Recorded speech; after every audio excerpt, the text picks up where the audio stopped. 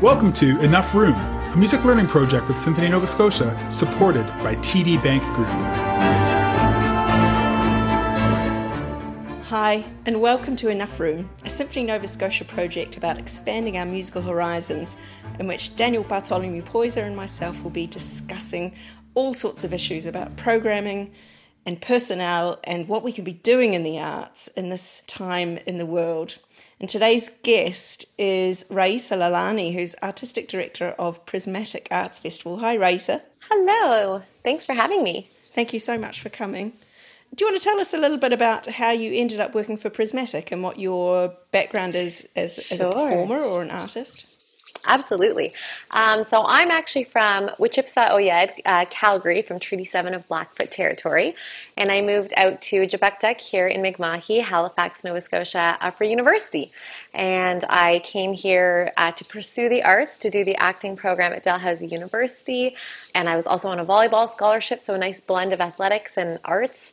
And I ended up deciding to kind of change my course of action to study journalism instead, because I was really interested in kind of, the broadcast world and telling people's stories, telling the truth and the facts and the realness of people's stories.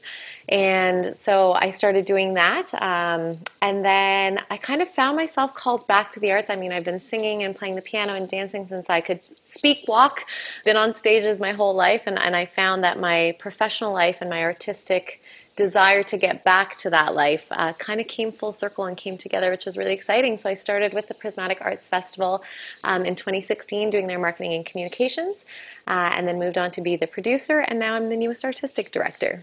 That's quite amazing to move up an organisation like that. Like often artistic directors are outside appointments so that it's fresh ideas or, but to move upwards to that position is really amazing. Do you feel that having come through the organisation is helpful to you in your position? Absolutely. I think it really makes who I am and what my intentions are with the position. Just learning the industry, learning the organization's values and mandates, which I hold close to my own heart as well, and then being able to be put into a position where I can make a difference, which I think is really special. So I think having two incredible mentors in Shaheen Siadi, Maggie Stewart, our executive director and managing director, and seeing and understanding and learning, and I will tell that story too, about how Prismatic came to be. What were the battles? What were the strife that people had to go through, that Indigenous artists and artists of color have gone through to even have a need for a platform like Prismatic. I think just being inside that organization and meeting artists and meeting people, stakeholders within the industry through the organization has really kind of given me a lot of thought and a lot of clarity of what I need to do to move forward. That's so interesting that it's not just that you inform the process of the organisation, but that the organisation and your place in it informs your personal professional development as well. Absolutely. Kind of, we don't think about that often when, especially at the beginning of your career, when you're going for jobs, you're just so blimmin' grateful to be hired sometimes, but often it is amazing to sit and think, no, is this going to help me grow and not just in an ambition kind of sense, but in a, as you say, a value-driven sense or an ethical sense.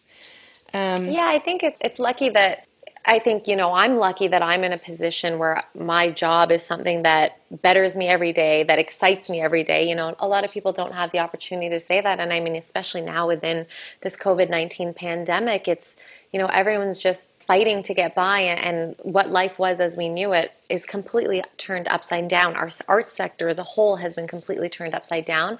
So I just count my blessings every day that, I get to do something that I love and that keeps me going, and I get to keep it going.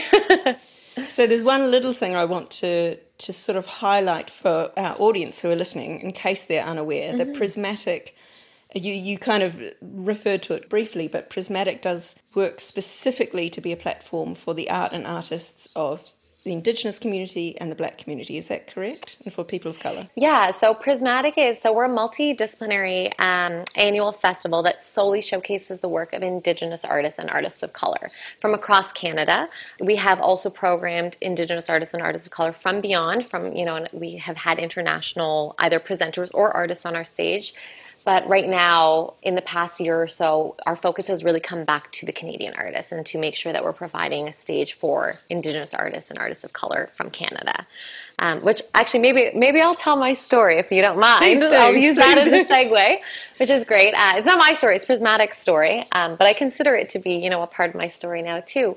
So the Prismatic Arts Festival actually started in 2008, and we'll even go before that a little bit. So our executive director, Shaheen Siadi, he came to Dalhousie University, went through the Fountain School of Performing Arts, and was looking to build a career in the arts here in Halifax. And there was just to be blunt about it, such a lack of opportunity for an artist of color with an accent to be programmed, or to even, work as a director or a producer or to be a tech. And of course, he wanted to act, and that was what his passion was. And there was no place for him to do it. And because of that recognition of that need and the necessity of, I want to make it in this sector, what am I going to do? So he actually worked at a grocery store and owned a grocery store and started a theater company out of the back of a grocery store. And that was One Light Theater. And it was called One Light Theater because there was just one light in the back of the grocery store in the theater that kind of shaped, and gave him a platform to start writing his work and creating.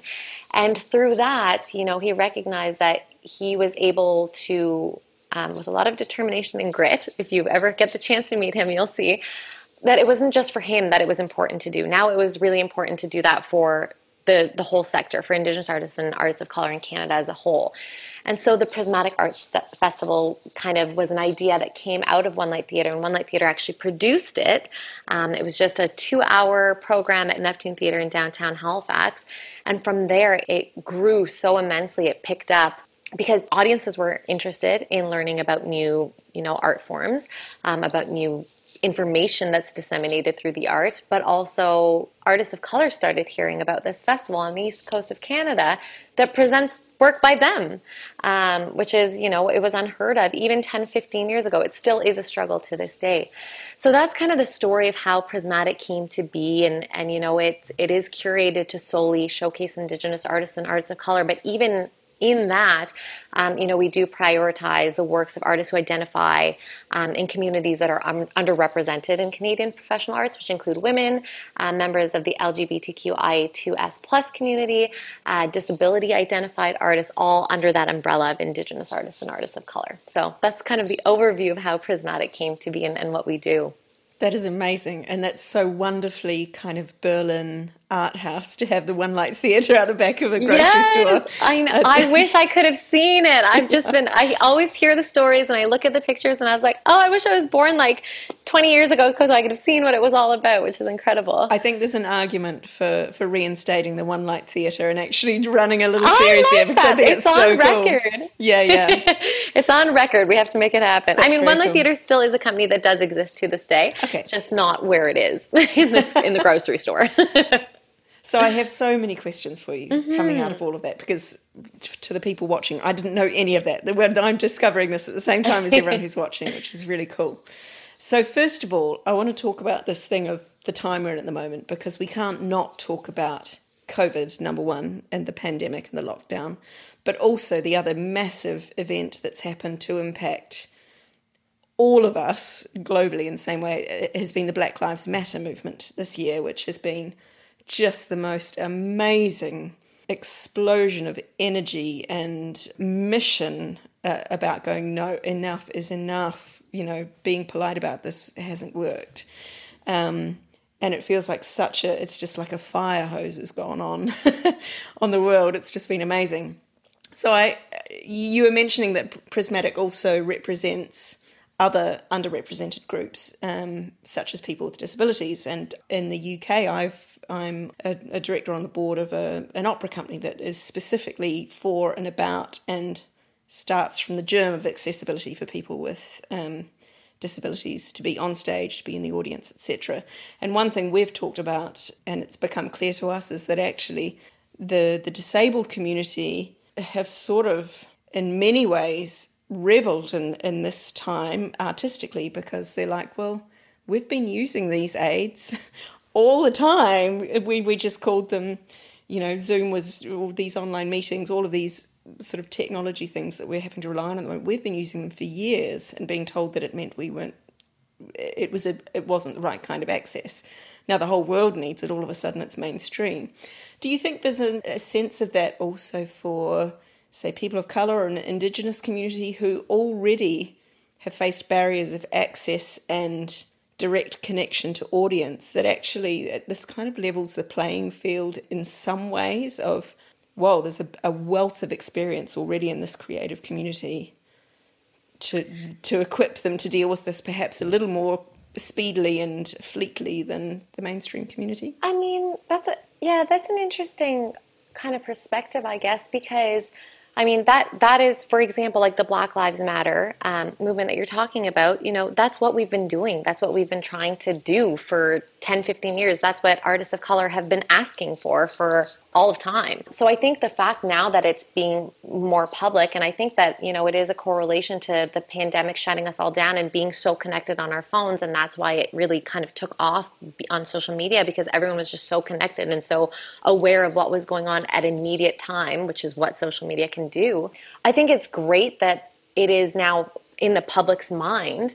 But I mean, if you spoke to an artist of color, like they've been battling this battle, like you said about, artists with disabilities, they've been battling this battle forever. And now the fact of the matter is that if people are understanding and people are acknowledging it, well, what are they going to do to reconcile? Does that mean that a person of color is now still a checkbox for your stage because now you have to be inclusive?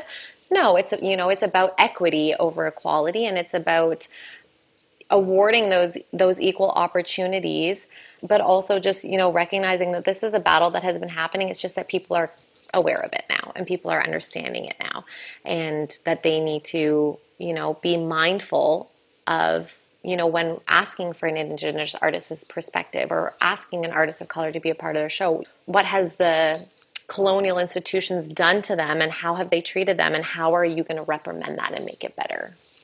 Yeah. One thing we've talked about a bit at Symphony Nova Scotia with the audience, but also within closed meetings, is this thing that there's this tremendous energy to be programming differently. Not entirely differently, but as per the title of this series, there's enough room. You don't have to throw Beethoven out to allow Florence Price in. They can sit really happily next to each other. And one of the issues we face with classical music in particular is that the point at which concerts become commodified and it's something that you purchase, you pay to buy access to it, then you get a slight sense of, therefore you need to perform for me something that, everyone has a different thing they want to get out of it. It's a transaction. And I'm curious to see for myself how our audience, and therefore our marketing team and ticketing department, can navigate this thing of, we're going to have another crack at programming all of this stuff, but it means you need to buy the tickets. It doesn't work if you don't come. And what I'm curious to know is, at Prismatic, you talked about that wonderful thing that there was a point at which the founder, it stopped being about what he needed to do for himself and he realised there was a need from others, which is something I've been thinking about recently in terms of the tech world. Actually, a lot of apps and software started off as a personal project to fill a personal need, and all of a sudden there were people getting in touch saying, I need it too. So when Prismatic started to grow and have an established audience wanting more, was it a sort of a settler audience, or was it an Indigenous and BIPOC audience? Was it right? Who was buying the tickets to make sure that the festival could grow? That's a really good question. And I think, so for example, our motto is art for everyone. So we never, try to silo artists within their own communities and market the shows to that. For us, art is for everyone. The most important thing is people who want to see a really good theater show, come to this show that we're bringing you. People who want to see a musician, or you want to hear music you've never heard before, come to this show. So I think the biggest thing for us, and I think that would be pertinent in relation to your question and what you're looking to do as well, is the organization has to build that trust within their audiences. And we have a really, like, we call our audience our prismatic family. Our volunteers have been volunteering with us for 15 years. They always want to come back. It's really... on the greater level of reconciliation, it's really important about that relationship building. So for us, we never hide who we are, what we're trying to do. This is who we are. It's on the page blank. You know what we're doing. Trust us. Trust and come and see that this is going to be a good show. Or maybe you won't like it and it evoked a bunch of emotion in you. Whatever it is, that's what art is for. That's what it does. But we, really built that trust with other organizations, our audience members that we've had, with our funders, with anyone. We're very transparent about who we are and what our intention is. And, we believe in what we're doing, and we want you to believe us too. And the people that will do that. And I think, for example, we actually did work with Symphony Nova Scotia a couple of years ago, and we had Chris Dirksen, who is an incredible Indigenous cellist and composer. And, she was classically trained on the cello, and her sound is very much like electronic looping, a very electronic sound with the cello. But she has kind of, the Western classical technique and background. But then she composed music and composed her new album. It was called Indigenous Powwow, and it was all about the music and the traditional sounds that she's heard growing up.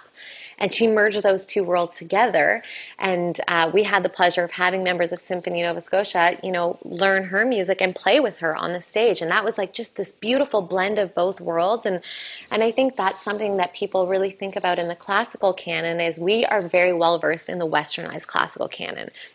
But there's an Eastern classical canon as well. And when you talk about classical music, we're so streamlined into one type of classical music, and it's very much the colonized version of classical music. But there is so much other classical music out there from people with different backgrounds, different countries. There's different instruments. So I think it's, rather than having kind of that either or mentality where one reigns as the supreme and the other doesn't have a place, it's time to open up and accept and coexist. And, there is room for all. There is room for everything. And, I was speaking actually just earlier today with Dinuk Wajaratne, who's been in the prismatic family forever. He's been on our stage a lot, and we were kind of having that conversation about it. And he's like, classical music is a blank slate, and it's a place for you to tell your story. And he's like, I love Mozart. Like, I, grew up in the British system for education, and that was, I heard Mozart and I wanted to learn how to play that music. But then I also started bringing, my background into it, and I love the sound of Indian music and Sri Lankan music and bringing those worlds together.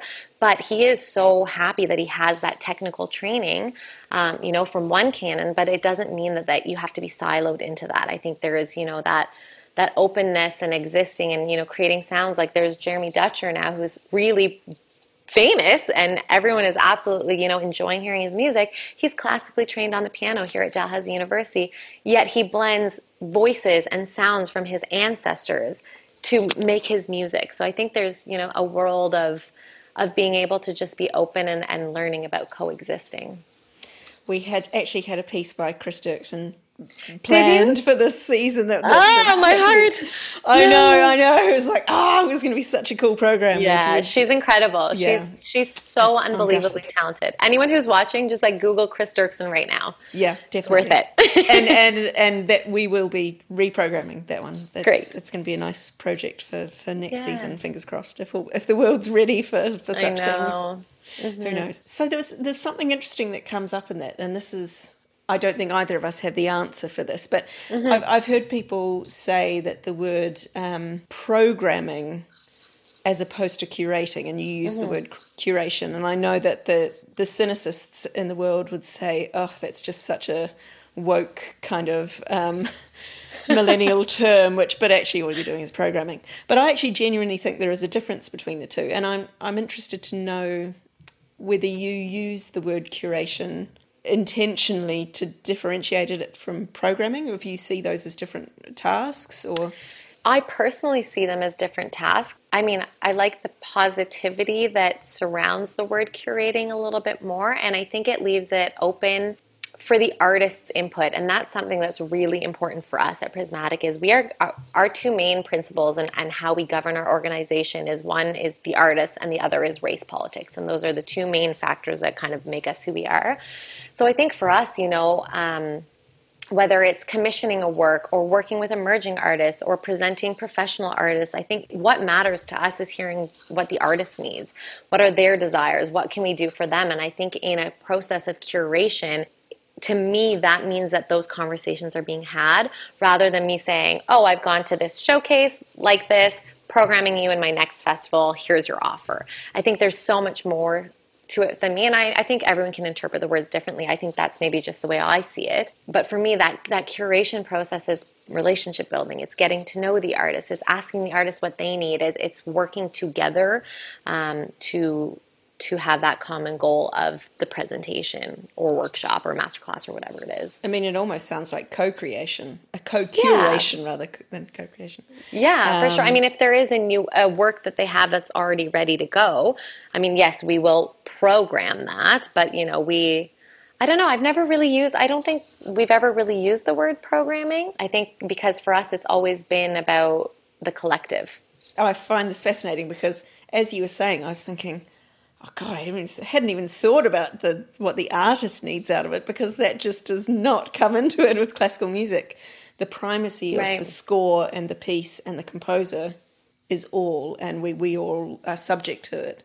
And in particular, the kind of the canonic esteem of the composer and reverence and all of this kind of stuff. And if there's something that sets classical music and perhaps ballet as opposed to dance, apart from the other performing art forms, it's that there is so little improvisation and input of the artist into it. We recreate. We don't create, we recreate. And the more recreative it is, i.e. closer to the text, the better we thought we've done it. Do you know what I mean? The less of ourselves that's in it, actually, the better we've done our job. Right. So I wonder if that's why traditionally in classical music it has been more a sense of programming, i.e. there is a model which should be followed because the canonic history is such a crucial part of the value system. I mean, that makes sense, even just, I didn't know that specifically. But I think that does make sense because it is a program. It is, it's Mozart's sonata, or it is what it is. It is a program that is being done in a very specific way. And kind of like you were saying, going back to, your audiences and the tickets, like they're buying the program. They're buying exactly what they know they're going to get, and they're expecting it in a certain way, and that's the way it's going to be, and that's what they're looking for. I mean, I think there's a place for all art and all art forms for sure, but I think that might be what our differentiation is in the words of programming and curation for sure. Yeah, for me, curation I think is a far healthier concept, and I hope that's what we can move towards in classical music, where it's more, which for me as a musician would feel like I'm going to create a conceptual room for you with a whole lot of toys in it, and they're called bits of music, and you can come into this conceptual room for an hour and a half and play with the toys. And some of them might be fun to play with, some of them might be a bit scary, some of them you might like, whatever, and then you leave the little conceptual room. So curation, I suppose, for me, I've always thought about it as in terms of the audience's experience within it. So it's creating an environment for an audience to have an experience in, rather than making a product to sell to them.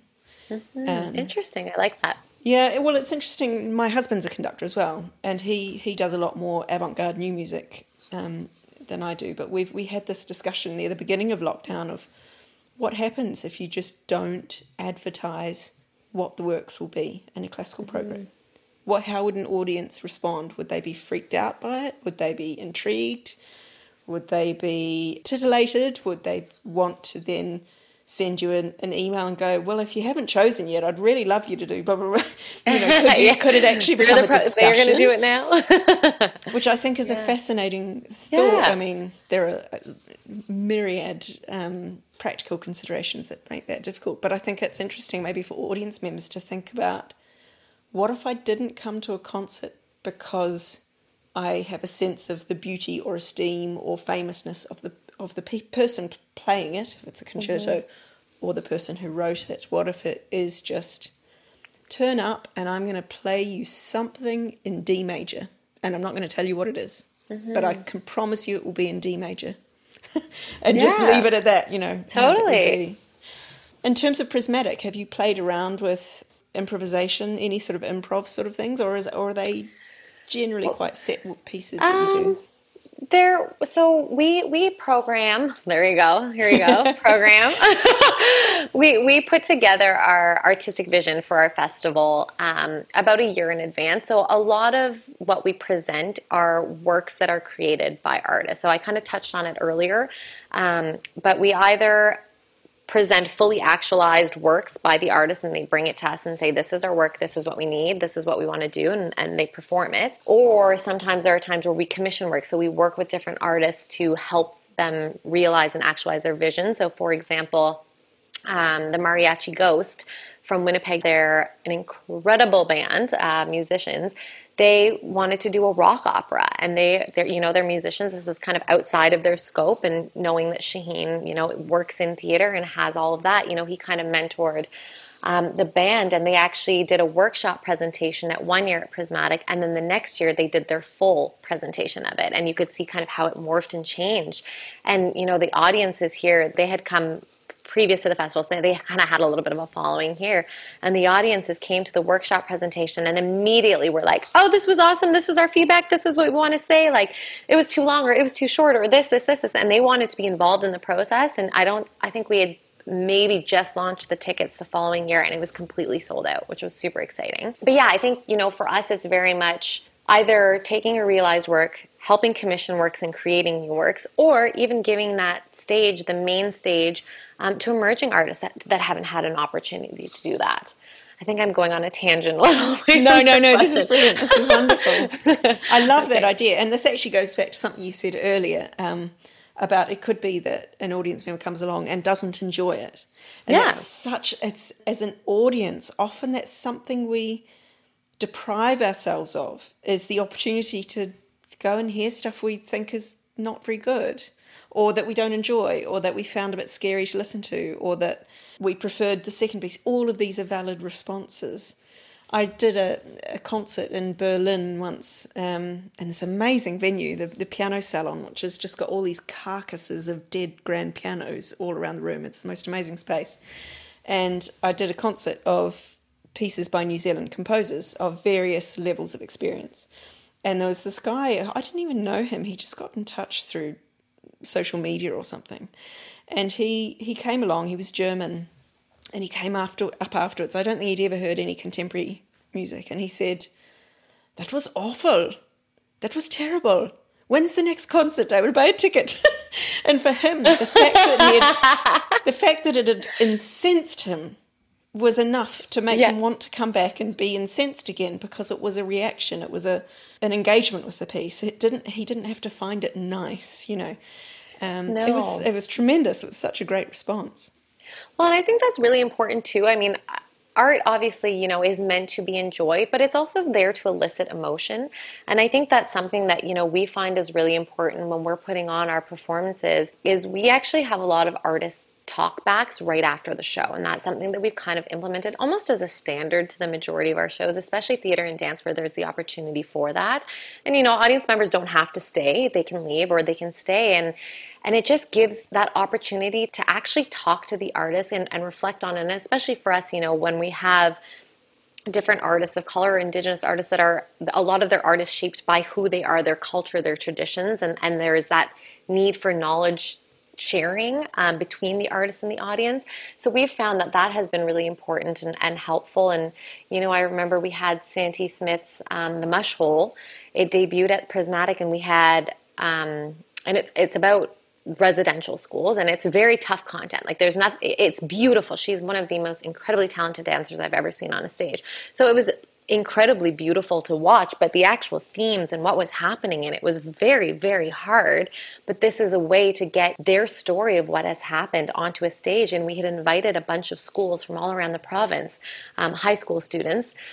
And I remember after we had the artist talk back, and a lot of the artists within that show were also under 18, like they were youth themselves, because they were representing students.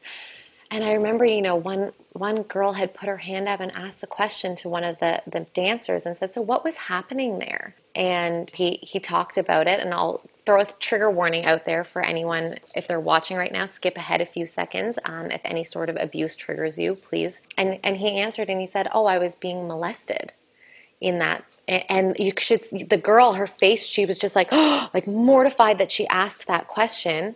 And then, it was silence, and he was talking about it and explaining, this is the history of my family members. This is what they've gone through. And, there was such a silence in the room. It was deafening, the silence in the room. Within 30, 45 seconds, you saw 3 or 4 other hands going up.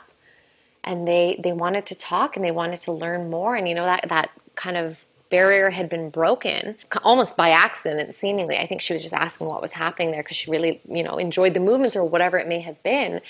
And that sparked a conversation that I think lasted almost an hour of just the artists being able to talk and say, this is our art form, this is what we're doing. And, I can guarantee people leaving that room, it wasn't just we got to a dance show and skipped our class. There was a lot of emotions that I assure you was brewing, and there was a lot of, thoughts and feelings, and maybe people even went home to check out their history books and learn about it. So there's so much more impact that art can have on someone, and I think that's really important, as an audience member to understand, you don't have to like it, but you can learn about it, you can hear it, you can experience new things. I think that's really important.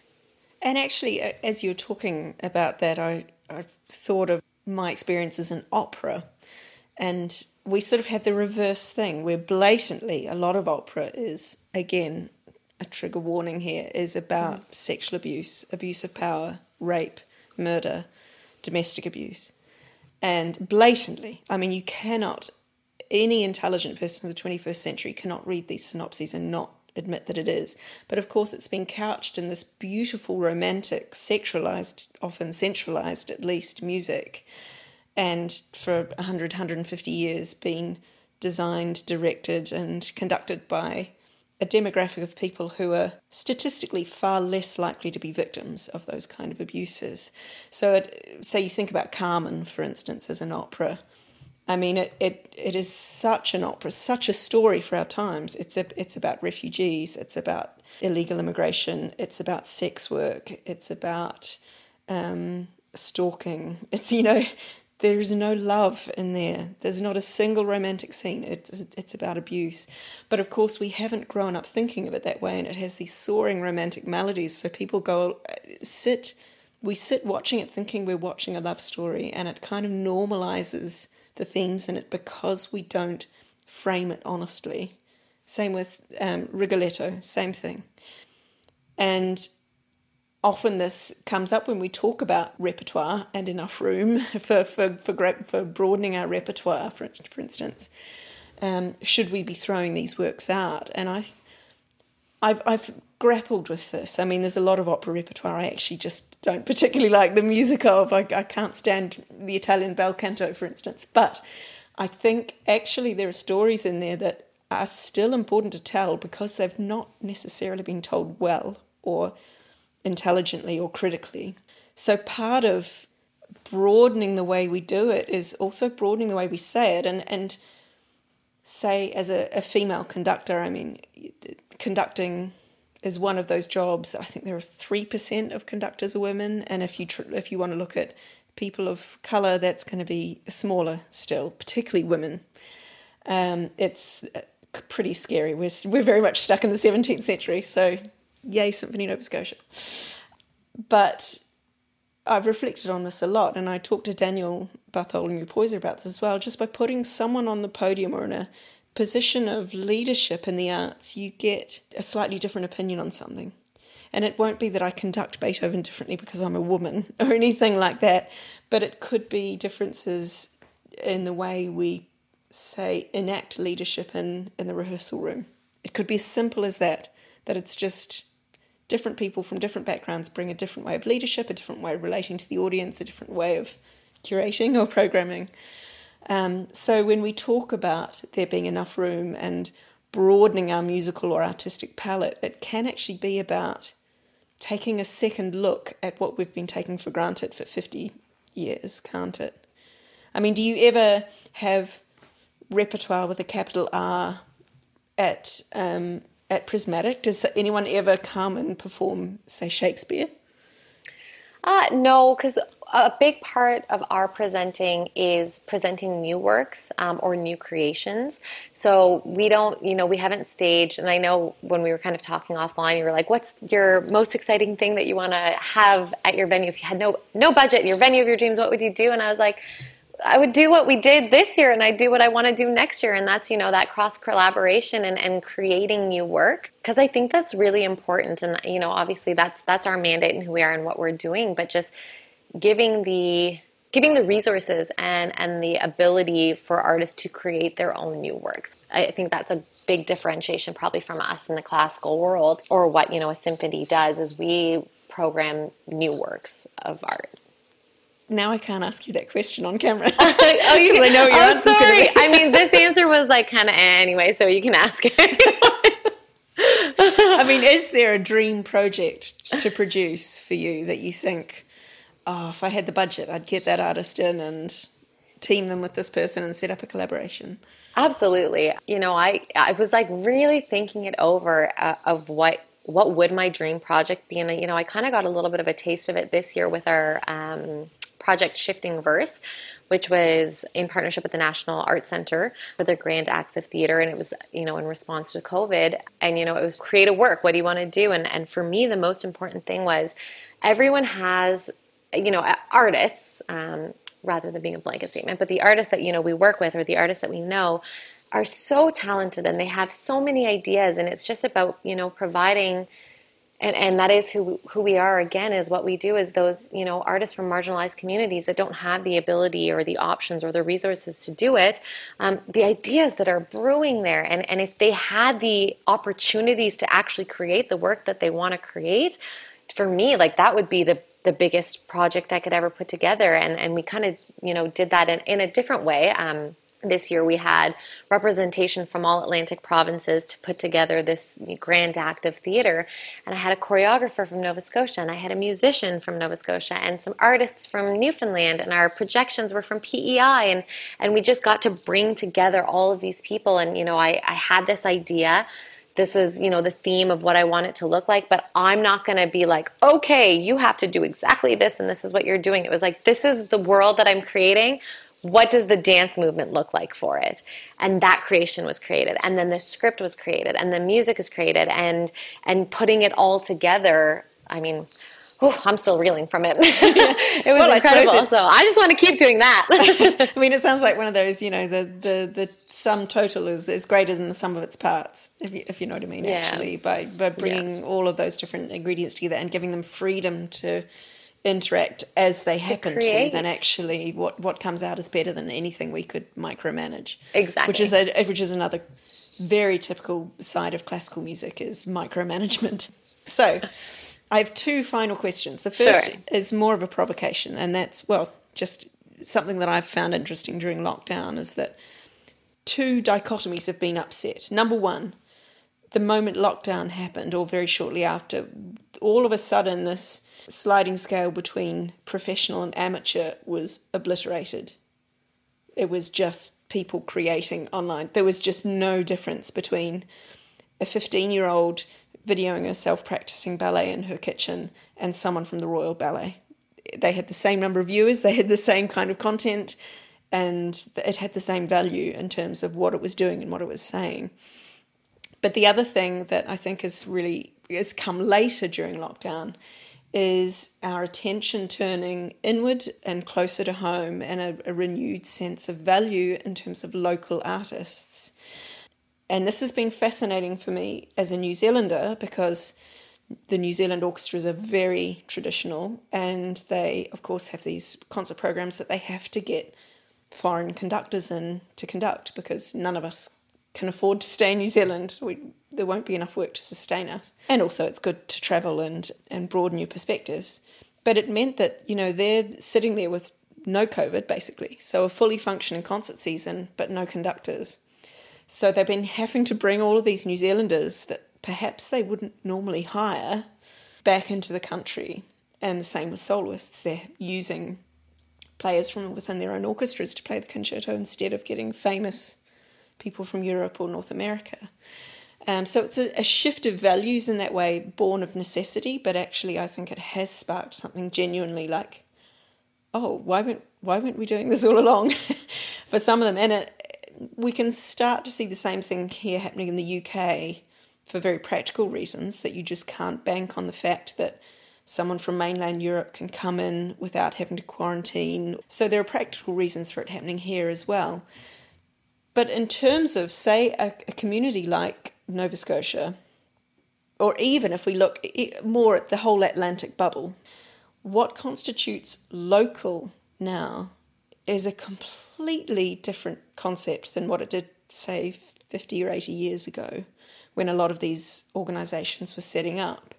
So local artists might come from the most broad group of diasporas and backgrounds, and I don't know, just tell me what you think about it. What is your sense of local people, local artists, and who do we think of as a local audience as well? Because that's a very different thing in a globalized world, isn't it? For sure. I think the main thing to articulate first with that is, for us here in Canada on Turtle Island, the Indigenous people are the original people and caretakers of the land. And it is really important for us in this time right now of reconciliation to give them back their identity. So as soon as you said the word local, like, that was the immediate thought that came to my mind. But in saying that as well, Canada is also one of the most multicultural countries in the world, and you know, has a very wide range of people. So for me, I'm first generation Canadian. I'm Canadian. I now live in Halifax. I'm local to Halifax. My parents are from Africa. My great-great-grandparents are from India. So, like, where does that, you know, that this is like, we're going to unpack some things here. but that is, you know, the question, especially for Indigenous artists, which we kind of touched on that, and artists of color, which is what I'm going with now, is, where do you belong? What is your home? Where do you belong? What is your identity? What is your city's identity? What is your province identity? And I think traditionally, you know, on the East Coast, specifically of Canada, the identity has always kind of been, you know, like the Gaelic and the Celtic identity. And people who think of the East Coast of Canada, you know, will think of, you know, our industries like fishing and things like that, and seafood and all those things. But if you also look, we also have Africville, and one of the oldest Black communities in Canada here on the East Coast as well, without getting too political with that, to kind of bring it back to the arts. I think local, for me personally, would be where you are located, and what do you identify as home. Like, I would say I'm a Haligonian. When I think local, like, Halifax is my local. You know, I've never been to Africa, so that wouldn't be my local, even though that is a big part of who I am and the languages I've learned and my history. I would say my thought for local is the land. That would be where I would kind of put that 2 and 2 together, would be for the artists, for the audiences, for the personnel. It's the land that you consider home, and it's the land that you are on. And that ties into what you were saying in terms of the First Nations people being the first caretakers of this land, the first stewards of it. Never is the land owned by anyone. It's just taken care of and shepherded and stewarded, which helps us frame that, I think. And also when we think about all of these different people with all of these, whether someone's a first generation Haligonian or third generation or come up through the Indigenous community, it's which stories we have license to tell as being our stories as a local person. And actually, I had a really cool conversation with Rebecca Thomas about this, who was the Poet Laureate in Halifax, and we commissioned a piece from her and Laura Scroy last year, which was awesome. And we had a lot of traditional concert goers who were vocally said they were quite nervous about coming because they thought they were going to get told off for being white and for being settlers. And she's amazing with her words. She's a goddess. Yeah. She's an absolute goddess. She's a friend of Prismatic. So we have her all the time. She's one of those people you meet and you just think, oh, if I had even a fraction as much coolness in me that you do. I agree. She's one of the coolest people I've ever met. She's so cool. But we had this great discussion about, well, whose story is it? And she was like, but it's a shared story. It's not just an Indigenous story. It's also a settler community story. And it's a recent immigrant story. And we're all part of the understanding and the retelling and the writing and the future shaping of that story. And that's the bit that I think is so important to get hold of, is that we're all connected to that story and we're all witnesses to it and writers of it and enactors of it and shapers of it. Okay, Absolutely. so to finish off with, because as you know, you've probably worked out, I think classical music has an awful lot to learn from other art forms and other people. I love it, and I love what we do, and I love my colleagues, and I love our audience members, but we are very backward looking, and I mean that historically. We're sort of teleological in a way. We're constantly referring back to the past. And our values are built on the past, the values of the past, and we've carried them forward.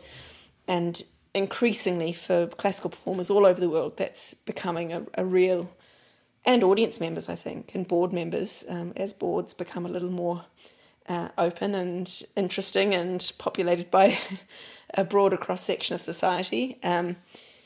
It's a set of values that it does come under question a little bit. So for you, not only as artistic director of a festival that is blatantly open and about expansion of people and ideas and representation, but also as someone who deals with multidisciplinary stuff, what nuggets of advice could you give if you could help us in the classical music community? What little nuggets of advice would you have for us?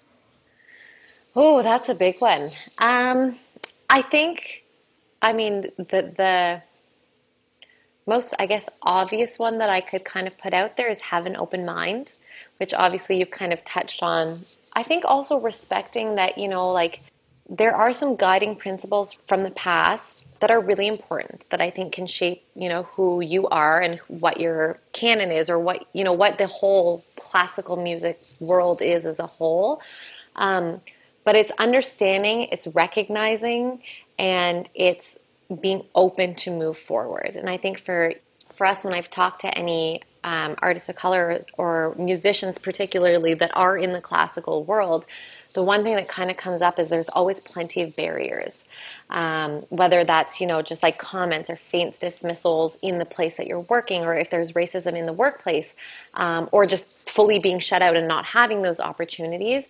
I think it's really important that to understand that, classical music is a blank canvas for you to tell your story, just like every other piece of music is. And if there are stories that have been told in the past that are continuing to be told, I think that's great, and I think that's important for sure. But it's just having that open mind and being able to let that 12-year-old kid who heard Mozart and was like, I want to be a classical pianist, and then is also from an Indigenous community in Nova Scotia and wants to bring, some of those sounds into it, to merge the worlds together. And I think, I kind of touched on it before, but I think just learning how to coexist, learning how to open your mind and have recognition of what has been some of the traumas from the past that you need to leave behind in the past and not bring forward. What are some of the beautiful things from the past that you want to bring forward? And what now can we do, can we say, can we learn to move forward? That's a beautiful note to end on. Thank you that came much. out well. I was like, it was fantastic. Yeah, no, I 100% concur. Raisa, it's been so nice to chat to you. Thank you so much for joining us. And Absolutely. I do hope that, first of all, that Prismatic will continue to flourish and expand and release its joyousness into the community. And I can't wait to actually be there for long enough to come and see some stuff. Absolutely. Yeah, so thank you so much, and thank you to everyone for tuning in and listening to us talking around these topics. I hope you found it interesting. I hope it's been provocative. I hope it's given you food for thought. If you have any responses, any ideas, any requests, any questions, please don't hesitate to get in touch. There will be details at the end of this video so that you have a way of getting in touch with us and letting us know what you've thought and what you'd like us to talk about maybe in future videos as well. So thank you for joining us, and thank you so much, Raisa, again. It's been great chatting to you. Thank you.